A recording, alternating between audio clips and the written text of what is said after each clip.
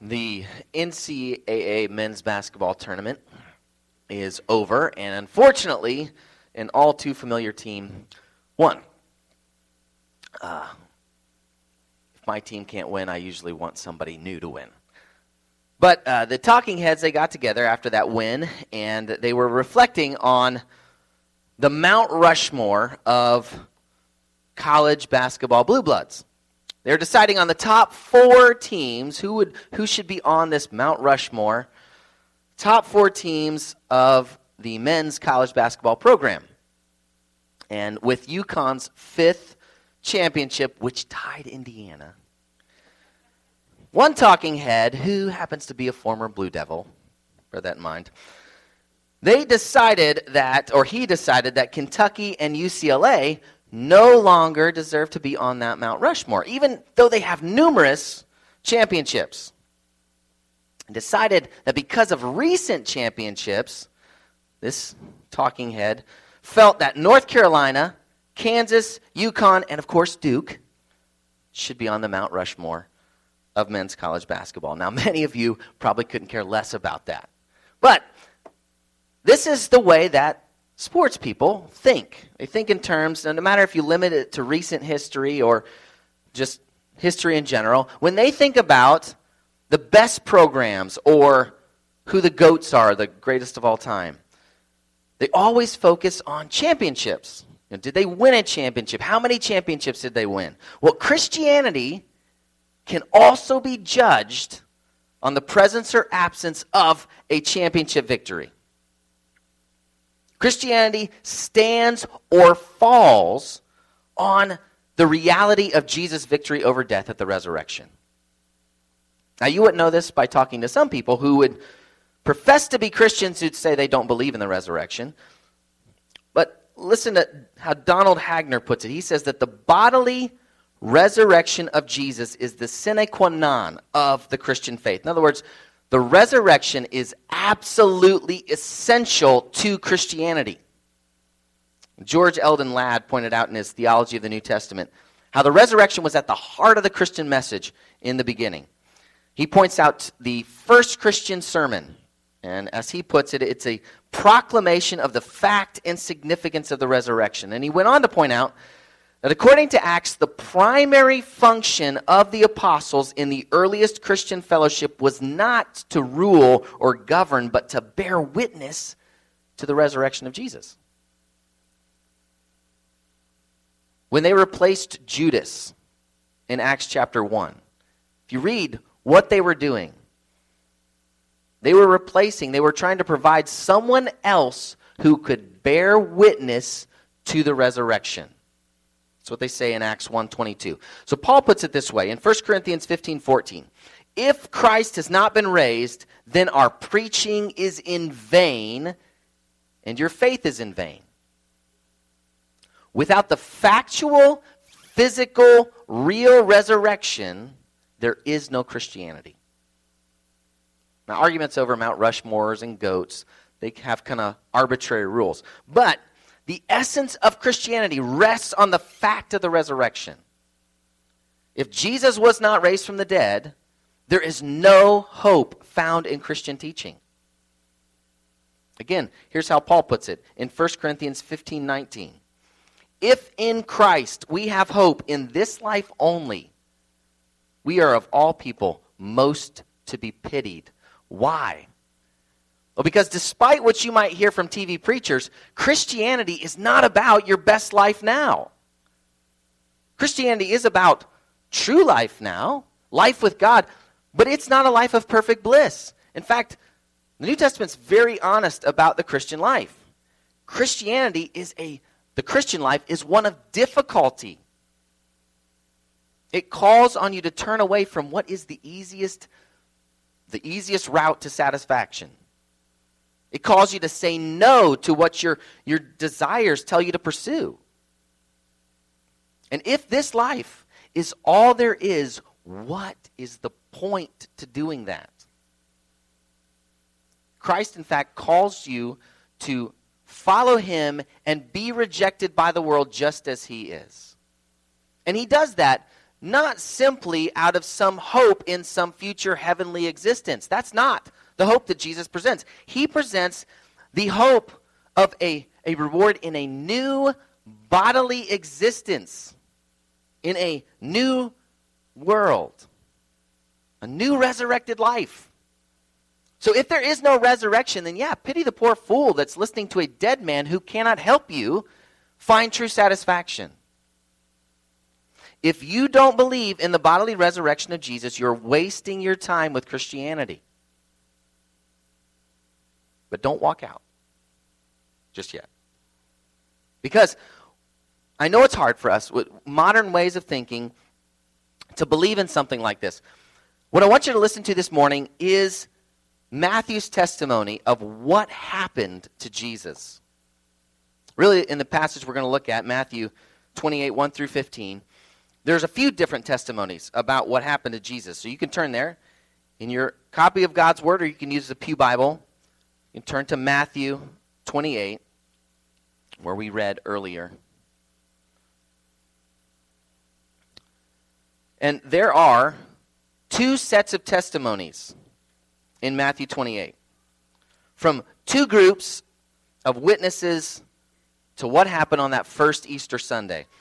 In verses 1 through 10, we hear the witnesses for the resurrection. And in verses 11 through 15, we hear the witnesses against the resurrection of Jesus. And how you respond to Matthew's testimony determines whether or not you should put your trust in Jesus.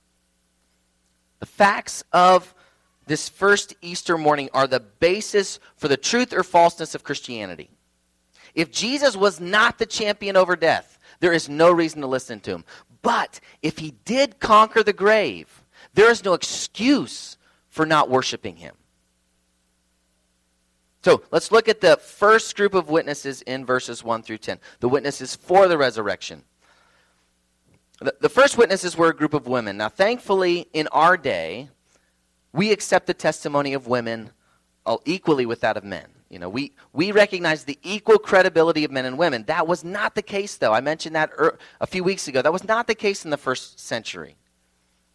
Women weren't considered reliable witnesses in court. They were wrongfully disregarded, but not by God. God considered them worthy and reliable witnesses, and that's how he treated them. But we need to consider something from the start here. If you were going to make up a story in Israel in the first century, you would not have used women to be your first witnesses. You would not have done that. Well, think for one, how that makes the men writing these Gospels, the men leading the church, how did it make them look? They're cowering in fear while the women are bravely going to the tomb. If you're going to create a story to establish your authority in a movement, you don't do that. So why does Matthew include these women as the first honored witnesses to the resurrection? Why would he do that? Why would a first century Jewish man do that? Because that's what happened. A first century Jewish writer like Matthew wouldn't make that up. Matthew says that it was after the Sabbath and toward the dawn of the first day of the week. So early on Sunday morning, it's dark when they start off on this journey, and they kind of greet the sunrise as they get to the tomb. And Mark mentions another person there. There are other gospel writers. There could have been more. But Matthew centers on these two women, Mary Magdalene and the other Mary. These are the two women that have witnessed everything. They saw the crucifixion. They saw the burial. Now they've come to the tomb. And this is the first instance of many uses of this word, behold, that Matthew uses. It's a word that he uses throughout the section to point to something exceptional, something you need to pay attention to. And then he adds, with that word behold, he adds multiple uses of this word for seeing. The angel tells the women in verse 6, come see the place where he lay. And in verse 7, he promises the disciples will see Jesus in Galilee. And Jesus repeats that in verse 10. And then the angel says, see, I have told you. All these uses of behold and see. You understand what the gospel writer here, Matthew, is doing. He's telling you, he's not telling you to take a leap of faith. That is not what Matthew's telling you to do. He is telling you what was observable at the time. He's telling us not to search your feelings to know it's true. That's not what he's telling you to do. He's telling us people actually experienced this. He's telling us what they experienced, what actually happened, not what they felt like happened, not what they imagined to happen. So what did they experience? Well, the first thing to make note of is this great earthquake. It says there was a great earthquake. There had been an earthquake when Jesus died, according to Matthew 27:51. It's common when people hear that to think that since that was an earthquake just a few days before, this is an aftershock. And if you are of a more materialistic mindset and you don't think that there's anything happening in this world other than what you can observe, then that makes sense. But that's not the worldview of the Bible. The Bible presents a universe that is more complex than that. It has this universe where there are creatures beyond this dimension named angels. And Matthew states that it was this other-worldly, other-dimensional creature's arrival on the scene that actually caused this earthquake. It says the angel of the Lord came and rolled back the stone and sat on it. He did not do that to let Jesus out. I think that's a common assumption. None of the gospel writers actually mention Jesus getting out of the tomb. They never mention how he got out. He evidently was already out of the tomb when the stone was rolled away. Now, that's kind of a mystery, but it helps us think about something, because I think many of us have the wrong idea about what the Bible is saying when it talks about resurrection. Many people think the resuscitation of a dead body multiple days afterward is crazy. Wait till I tell you what the Bible actually says. It doesn't really say that. I think Ladd, whom I mentioned earlier, he explains this well when he says, Jesus' resurrection is not the restoration to physical life of a dead body. It is the emergence of a new order of life. It is the embodiment in time and space of eternal life. It is the beginning of the eschatological resurrection. Paul explained the difference here. He explained two kinds of bodies in 1 Corinthians 15. There's the mortal bodies that we have. They're corruptible. But then there is the incorruptible bodies that result from the resurrection. So the bodies we now, what we have, they experience death. The resurrected bodies, they're free from corruption and death. They're immortal. They're a part of the eternal state. That is the Christian hope. That's what we look forward to, not just some spiritual bodiless experience in heaven someday. The Christian hope of the Bible is a physical new body in a new world. And that's what Jesus experienced. Jesus was a part of that new state when he was raised from the dead. That's the testimony of the Gospels. The Gospels present the reality that Jesus' body was physical. We're going to see that with the ladies grabbing hold of his feet. But it also presents the idea that his body was different. This new resurrected body was not the same. So in John 20:19, it states that Jesus was able to pass through locked doors.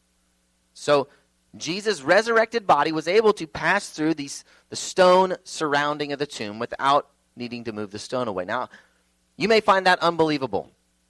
Just consider what these witnesses observed. Now, before the women arrived, the Roman soldiers that were guarding the tomb, they saw this first. The ground started shaking violently, and they're out in this eerie early morning, and it's shaking, and then all of a sudden, they saw what looked like a man that's enveloped in light. And so Matthew says his appearance was like lightning and his clothing white as snow. So I think the soldiers in the story respond quite rationally. I mean, everything's shaking. They see this being of light, and so what do? They start shaking violently. And they're paralyzed in fear. They drop to the ground. They became like dead men, paralyzed by their fright.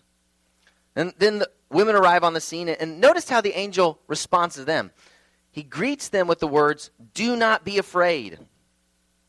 And the wording in Greek, the way that it words this, it's making a differentiation between the two, between the women and the guards. The guards have a reason to be afraid. He doesn't address them. He lets them drop to the ground. The women do not need to be afraid. And he explains why. He says, "For I know that you seek Jesus who was crucified." Now, think about that designation for Jesus. Jesus who was crucified. That is how Jesus is forever known. New Testament makes much of that. That's the permanent part of the gospel story. Paul says in 1 Corinthians 1:23, we preach Christ crucified. He uses actually identical wording as found here. And the tense of the verb there, in Greek, it highlights the fact that the crucifixion process was completed. So Jesus was not mostly crucified. He was entirely crucified. What was crucifixion? It was not just a means of torture. Crucifixion was a means of execution. If you were crucified, what it's saying is you actually died. So think about what it means for Jesus to be presented in this way, to have been presented in this way that he's undergone a shameful and, just to be clear, a discrediting death. Paul, in that same passage I mentioned in 1 Corinthians, he says that this idea that the Messiah was crucified was a stumbling block to Jewish people. They could not understand how the Messiah would undergo a death that actually showed that God considered him cursed. They couldn't get past that. So, when they look at the messianic prophecies, when you see these very clear prophecies, they're talking about the Messiah reigning. They're talking about a king who reigns.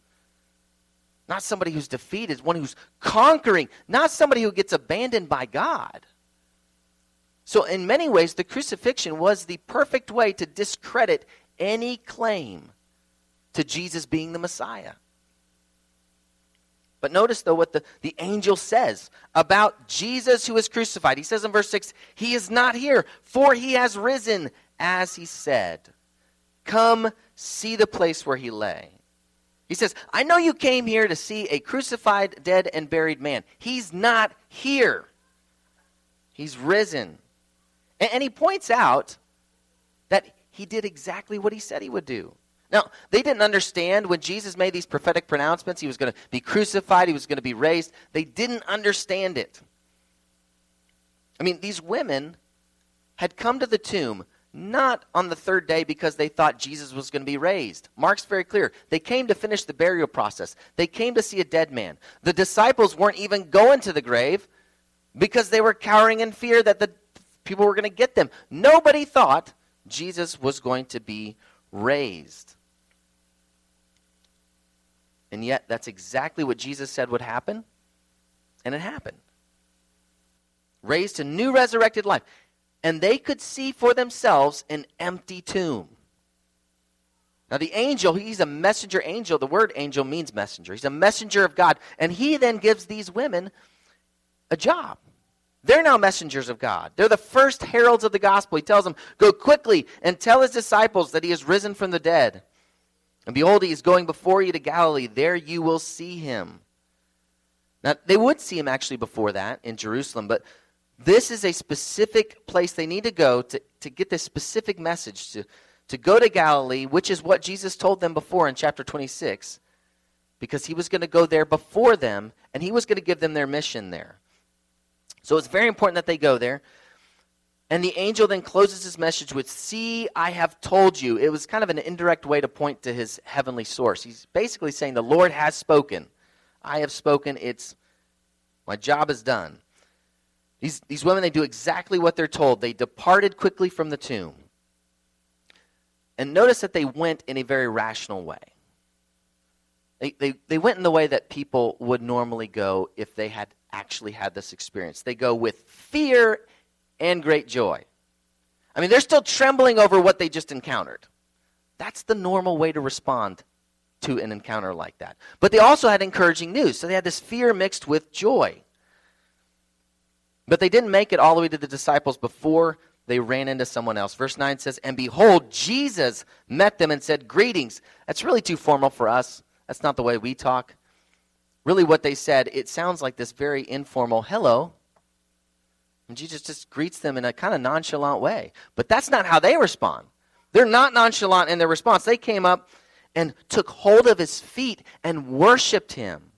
Now, if you're following in Matthew, you can understand this progression that gets made. about how people respond to Jesus. Matthew, from the very beginning, from beginning to end, he is making this argument that Jesus is the king of God's kingdom. And he opens with a genealogy saying he's the rightful heir to the throne. And then he has this wild story of a virgin birth. And he also mentions these magi that come and they pay homage to him. That's the first use of this word translated worshipped. And in that context, they're just doing what you do with a king. You respectfully bow to them. Now, they also, later on, there's people that give a similar response when they come to Jesus and they need something from him. They need his miraculous power. And they do what you do. You get very low. You humbly ask and plead for someone to help you. That's another use of this word. But it's not quite worshiping. And yet what Matthew's doing in using this word is he's pointing out that people are doing things, but they don't even realize the significance of who they're not just bowing to any king or any miracle worker. They're bowing to the King of Kings who wields the power of God's kingdom. They actually respond better than they know, is what Matthew's getting at. And Jesus' own disciples, they start to get who Jesus is. If you remember that encounter in chapter 14, when he walks on the water. And at the end of that, what they respond is they realize this is not just the Son of God in the sense of being a mere descendant of David. He's something altogether more than that. And they worshiped him, and it is closer to what's going on here with these ladies. Now these ladies have just witnessed the risen Lord, and they respond the way that the disciples will respond in verse 17. They respond the way that we should all respond. They see in Jesus one who shares in the divine glory and is worthy of divine praise. And David Peterson, in his study of worship in the Bible, he shows that this is a progression in Matthew. Matthew is he's leading us to this point to say, this is how you should respond to Jesus. Not just venerate, not just think he's a really neat person. Worship him. That is how we need to respond to the risen Lord. Now, the women can't stay here and worship, and they have a job to do, and the angel, or Jesus rather, reminds them of their job. He repeats their mission. He says, as the angel had, "Do not be afraid. Go and tell my brothers to go to Galilee, and there they will see me." The rest of the disciples, again, they needed to hear their mission in Galilee. But notice that he calls them my brothers. If we're remembering what has happened to this point, and these guys have been faithless. They abandoned him in Gethsemane. But Jesus hasn't abandoned them. And realize what he's done in calling them his brothers. Back in chapter 12, Jesus explained who his family is. It's not the people that are genetically connected to him. He says, the people that are my brothers and sisters, they're those who listen and they obey the Father by believing in and listening to me. And so Jesus, he continues to say, these are my brothers. These are my brothers and sisters, the ones who believe in me. And realize what that does.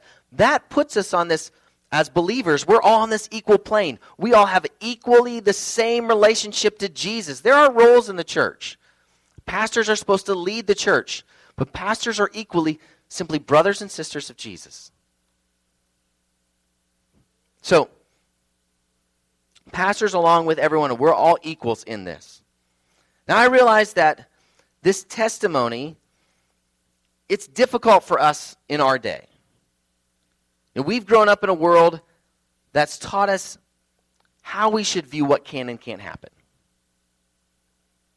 So, what most of us have been taught takes a story like this and tells us to reject it from the start.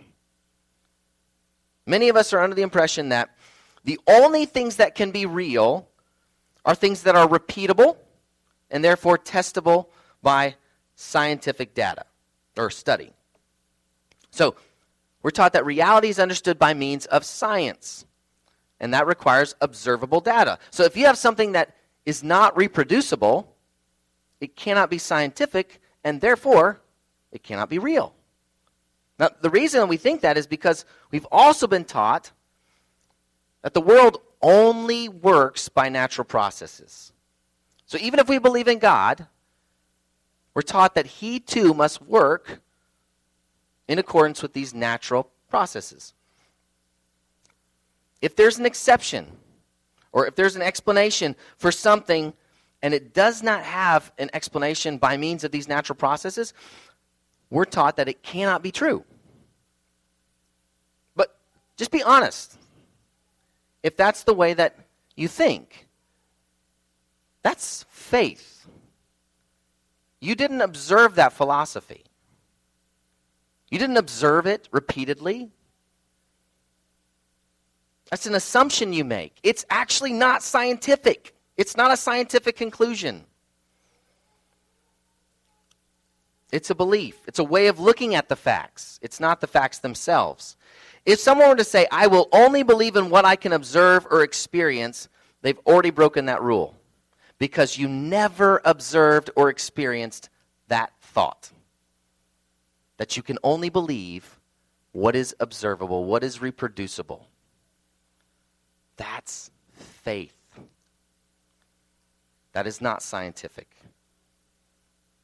It's a belief. It's not a fact. But we need to understand something about this way of looking at the world. It doesn't make us more rational than people in the past. This way that I'm talking about, it doesn't make us any more rational. We often can assume that people in the past, they were silly and they were superstitious. Right? I like how N.T. Wright addressed this at a forum at the University of Texas in Austin in 2014. In response to how skeptical people can be about the idea of the resurrection, he said this. Well, the first thing to say is that people in the first century knew just as well as we do that dead people don't come back. If you read, whether from Homer through Socrates to Plato to Pliny, whenever they mention the possibility of resurrection, they say, come on. As to say, give me a break, we know that doesn't happen. And the early Christians knew that just as well as we do. Wright mentions C.S. Lewis, how he would respond to this kind of chronological snobbery. Lewis would say, people often imagine that the ancients didn't know the laws of nature, and now that we have modern science, we do. And he gives the example from the virgin birth. He says, the reason that Joseph was worried about Mary's pregnancy was not because he didn't know where babies come from, but because he did. That's why he was concerned. So Wright points out, it's the same with the resurrection. He says the disciples, they weren't going around saying, oh, well, isn't that interesting? So sometimes people come back from the dead. No. This was not one instance of what now appeared to be a new possible general rule. Far from it. And this is a place where people often get confused because people say, oh, well, the Jews believed in resurrection, so when Jesus died, they naturally thought he'd come back. Well, no. Most Jews at the time did believe in resurrection, but resurrection, they believed, was something that God would do for all his people at the end of time. Nobody believed or imagined it would happen for one person in the middle. And you can test this, Wright says, because 100 years either side of Jesus, we know of several Jewish messianic movements. Routinely, they ended with the death of the founder, and we have accounts of what happened next. If the man you followed, who you believed is the king, the new leader, the one God has sent, if he gets killed, you have a choice. Either you give up the movement or you get yourself another leader. And we have evidence of movements doing one or the other of those things. In no case do we have people going around saying, actually, I think he's been raised from the dead. The Bible is not suggesting that you should stop being rational. People in Jesus' day were rational people who knew people don't just come back after they die. That's why the disciples were hopeless and dejected after Jesus died. They didn't believe in a resurrection that happens in the middle of time. They didn't believe. They had hope in a resurrection at the very end. But as for Jesus, all was lost. So here's the problem for us. Some people tell us, even if there's a God, he never does anything that deviates from what we can scientifically observe. That's their testimony about how the world works, that they cannot scientifically prove. It's just what they think about how the world works. The Bible gives you another testimony. It says God can do things different than he normally does. And not only does it say he can, it says that he did. So we can rationally look at these facts and decide that Jesus really was raised from the dead. We can conclude that this testimony makes the best sense out of the facts. Ladd lists out the facts of this case. 1, Jesus was dead. And no real person that studies this would say otherwise. 2, the disciples' hopes were gone. They were hiding from the Jewish leaders.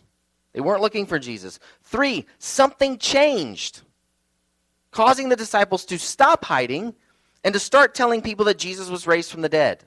4, the tomb was empty. Nobody ever produced a body. In fact, there's absolutely no evidence that anyone venerated Jesus' tomb. That was very common for somebody who was respected, revered.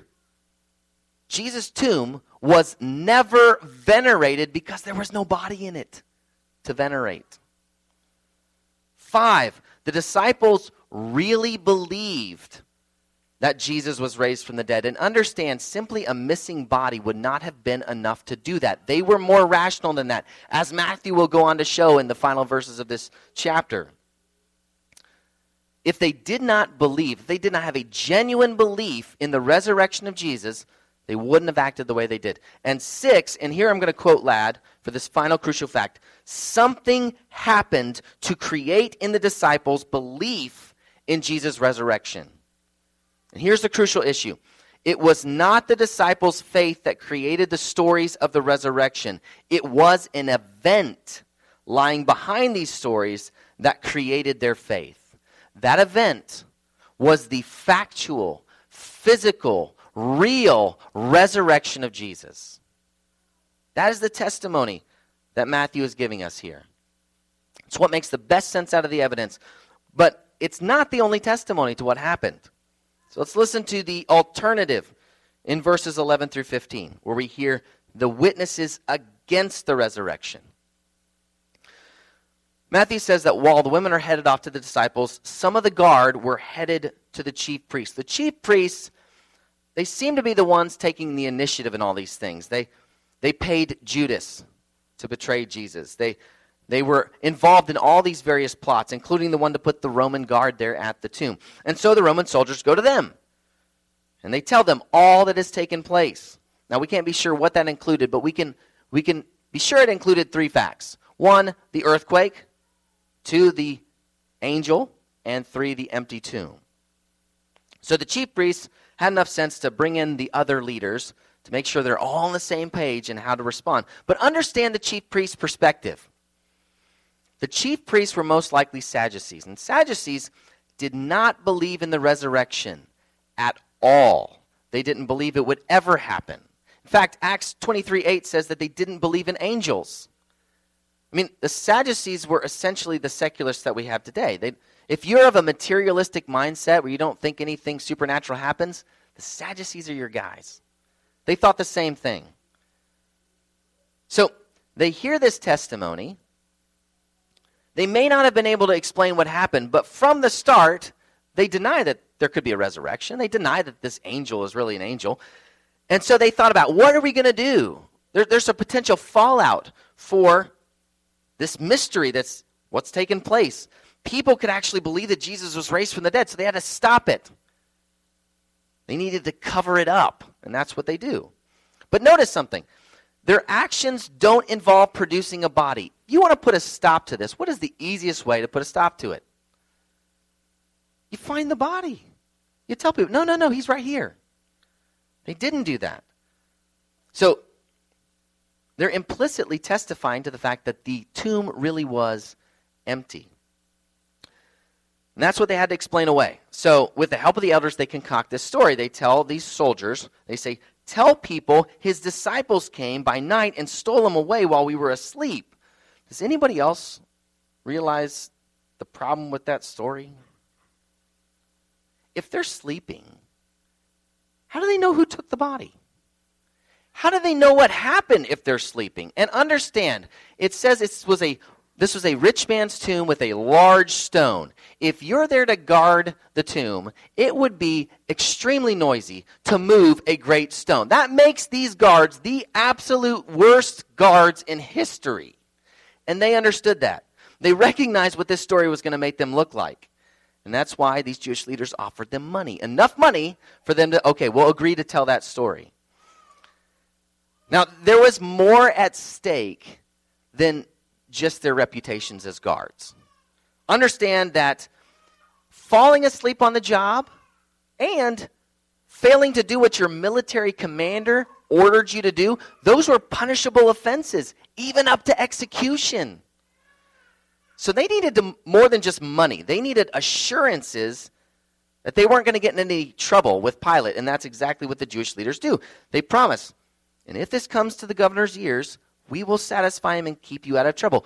Pilate is not a fine, upstanding man himself. He's accepted bribes before. So it's very believable what they told him. Hey, we gave you money, we'll give him money. They'll do whatever it took so that Pilate would not make any trouble out of this with them. And so they accept the deal. They took the money and did as they were directed. Now Matthew then, at the conclusion here, he gives us the reason why he's included this story when other gospel writers did not. He wants us to understand this version of the story, where it came from. He concludes, and this story has been spread among the Jews to this day. The early church leader known as Justin Martyr, he records his dialogue with a Jewish man named Trypho. Trypho mentions this very story, that the disciples stole the body. Justin Martyr lived in the 2nd century. This story was popular enough that it had traction with the Jewish people even into the 2nd century. Not just in Matthew's day in the 60s AD. So Matthew wants people to understand where this story came from. And that's why he included it in his gospel. But just think about how ridiculous this story is. Aside from the fact that they don't actually have a witness to who stole the body, since the soldiers are supposed to be sleeping, it doesn't make any sense. D.A. Carson pointed out that if there was any evidence of theft, you can be sure these leaders would have prosecuted the disciples. Archaeologists have discovered an inscription in Nazareth. It's an ordinance given by Caesar himself against robbing tombs. Now, understand, these disciples, they're cowering in fear, and suddenly they're going to brazenly lie, and basically they give testimony, they openly criticize these Jewish leaders. What had these Jewish leaders just done? They had just crucified, they had made sure that their leader was crucified. They were not going to let these disciples get away with it. If they had any evidence, they would have used it. The story is really self-defeating because the disciples would go on to experience floggings and imprisonment and even death for something they knew was a lie if they were the ones that stole the body. Now, I realize it is hard to believe something that you've never personally experienced, especially something of this nature. And I agree with Ladd concerning the goal in presenting this truth. He says, it is not our intention to prove the fact of the resurrection and thereby compel faith. We recognize that faith cannot be compelled by a recital of historical or objective facts, but only by the working of the Holy Spirit upon the human heart. But the Holy Spirit used the witness of the disciples to the reality of the resurrection of Christ, and we must here bear witness to the facts of the New Testament record. So I cannot prove to you that Jesus was raised from the dead. And in fact, if I attempt to do that, I actually deny the worldview of the Bible. But I can present this testimony as to what happened on that first Easter. Some might try to explain it away. But the Bible's testimony is that Jesus is the Messiah. He's the Christ. He's the King that God sent. And he was crucified. And he was raised on the third day. And the Bible is also clear that that was God's plan. Now, why would God plan for his Son to be crucified and raised from the dead? Because we're all like sheep who've wandered from our shepherd. We've all determined that we don't need the direction of God, that we can figure out what's good for ourselves. But the Bible says we have not done what's good. We have not done what our Creator made us to do. And in His righteousness, God must punish our sin. And yet in His love, He sent His Son to take on that punishment for everyone who stops their wandering and returns to Him. The Bible presents a view of human history that's coming to a head. We're all going to stand before God someday. That's what the Bible's testimony is. But it says that the king that we're going to face on that day is actually the risen Jesus. In fact, the resurrection is God's testimony to that end time. The fact that one was raised from the dead to new life is His testimony that it's going to happen one day in the end. So, by giving this testimony of the resurrection, God is telling you to repent. Stop trying to live life on your own, to come back to Him, to submit to Jesus. You can be accepted by God through what Jesus did. Jesus' death pays the punishment for the sin of everyone who trusts in Him. His resurrection provides new life for us.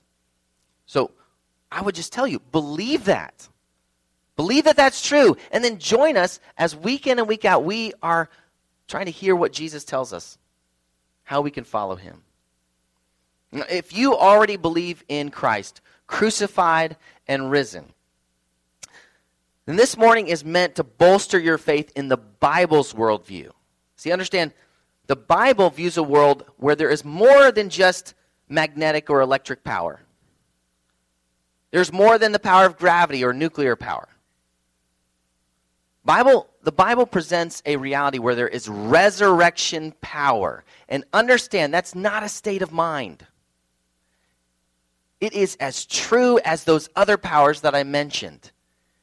And this morning you need to hear this truth of the story that it has been seen, it's been demonstrated in history, and you know what? It continues to be demonstrated. You ask, where do I see resurrection power today? Understand, every time you turn from sin and seek to follow Jesus, that's resurrection power.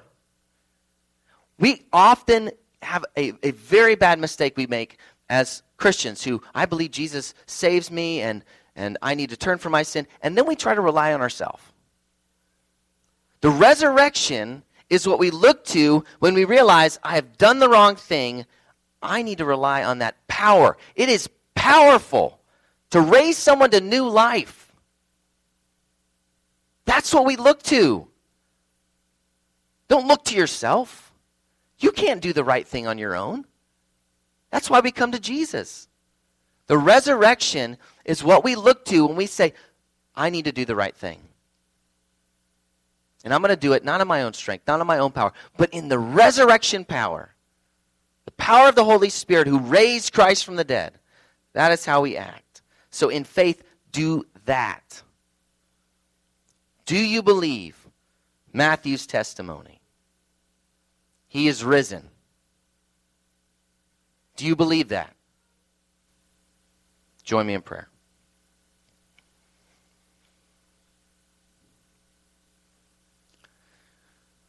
Jesus, we pray to you who, not just some spirit in an ethereal existence. We believe that you died, you rose, and you are now seated at the right hand of your Father. And we pray to you, speaking to a person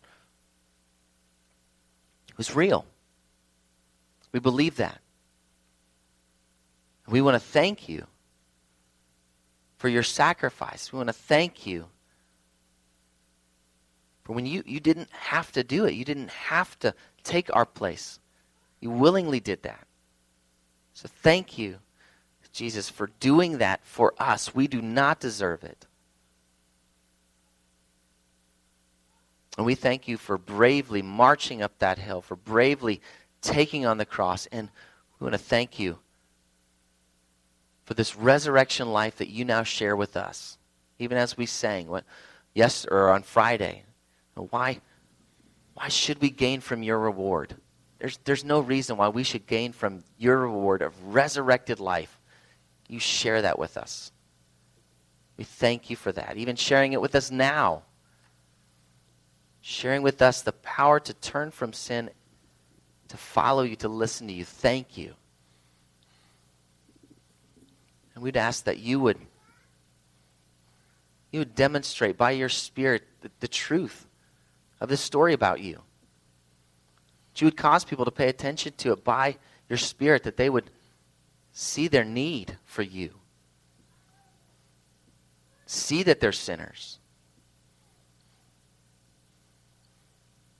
See that they need to turn from their sin. Whatever their hang-ups may be, whatever excuses they might try to pull to justify their rejection of you. Whether they claim hypocrisy or these Christians that don't do the right thing. We are failures, Jesus. You know that. It's no excuse for us to be failures. But you're not a failure. Pray that you would demonstrate that. For anyone who doubts, anyone who questions that you are the real deal. We do ask for strength because there is no excuse for our failures. We would recognize that we don't believe we have any standing in heaven except through you. And that by your power we would demonstrate changed lives. That you, by your Spirit, would make us more like you. Keep making us more like you. Help us even now to respond as we ought to. Amen.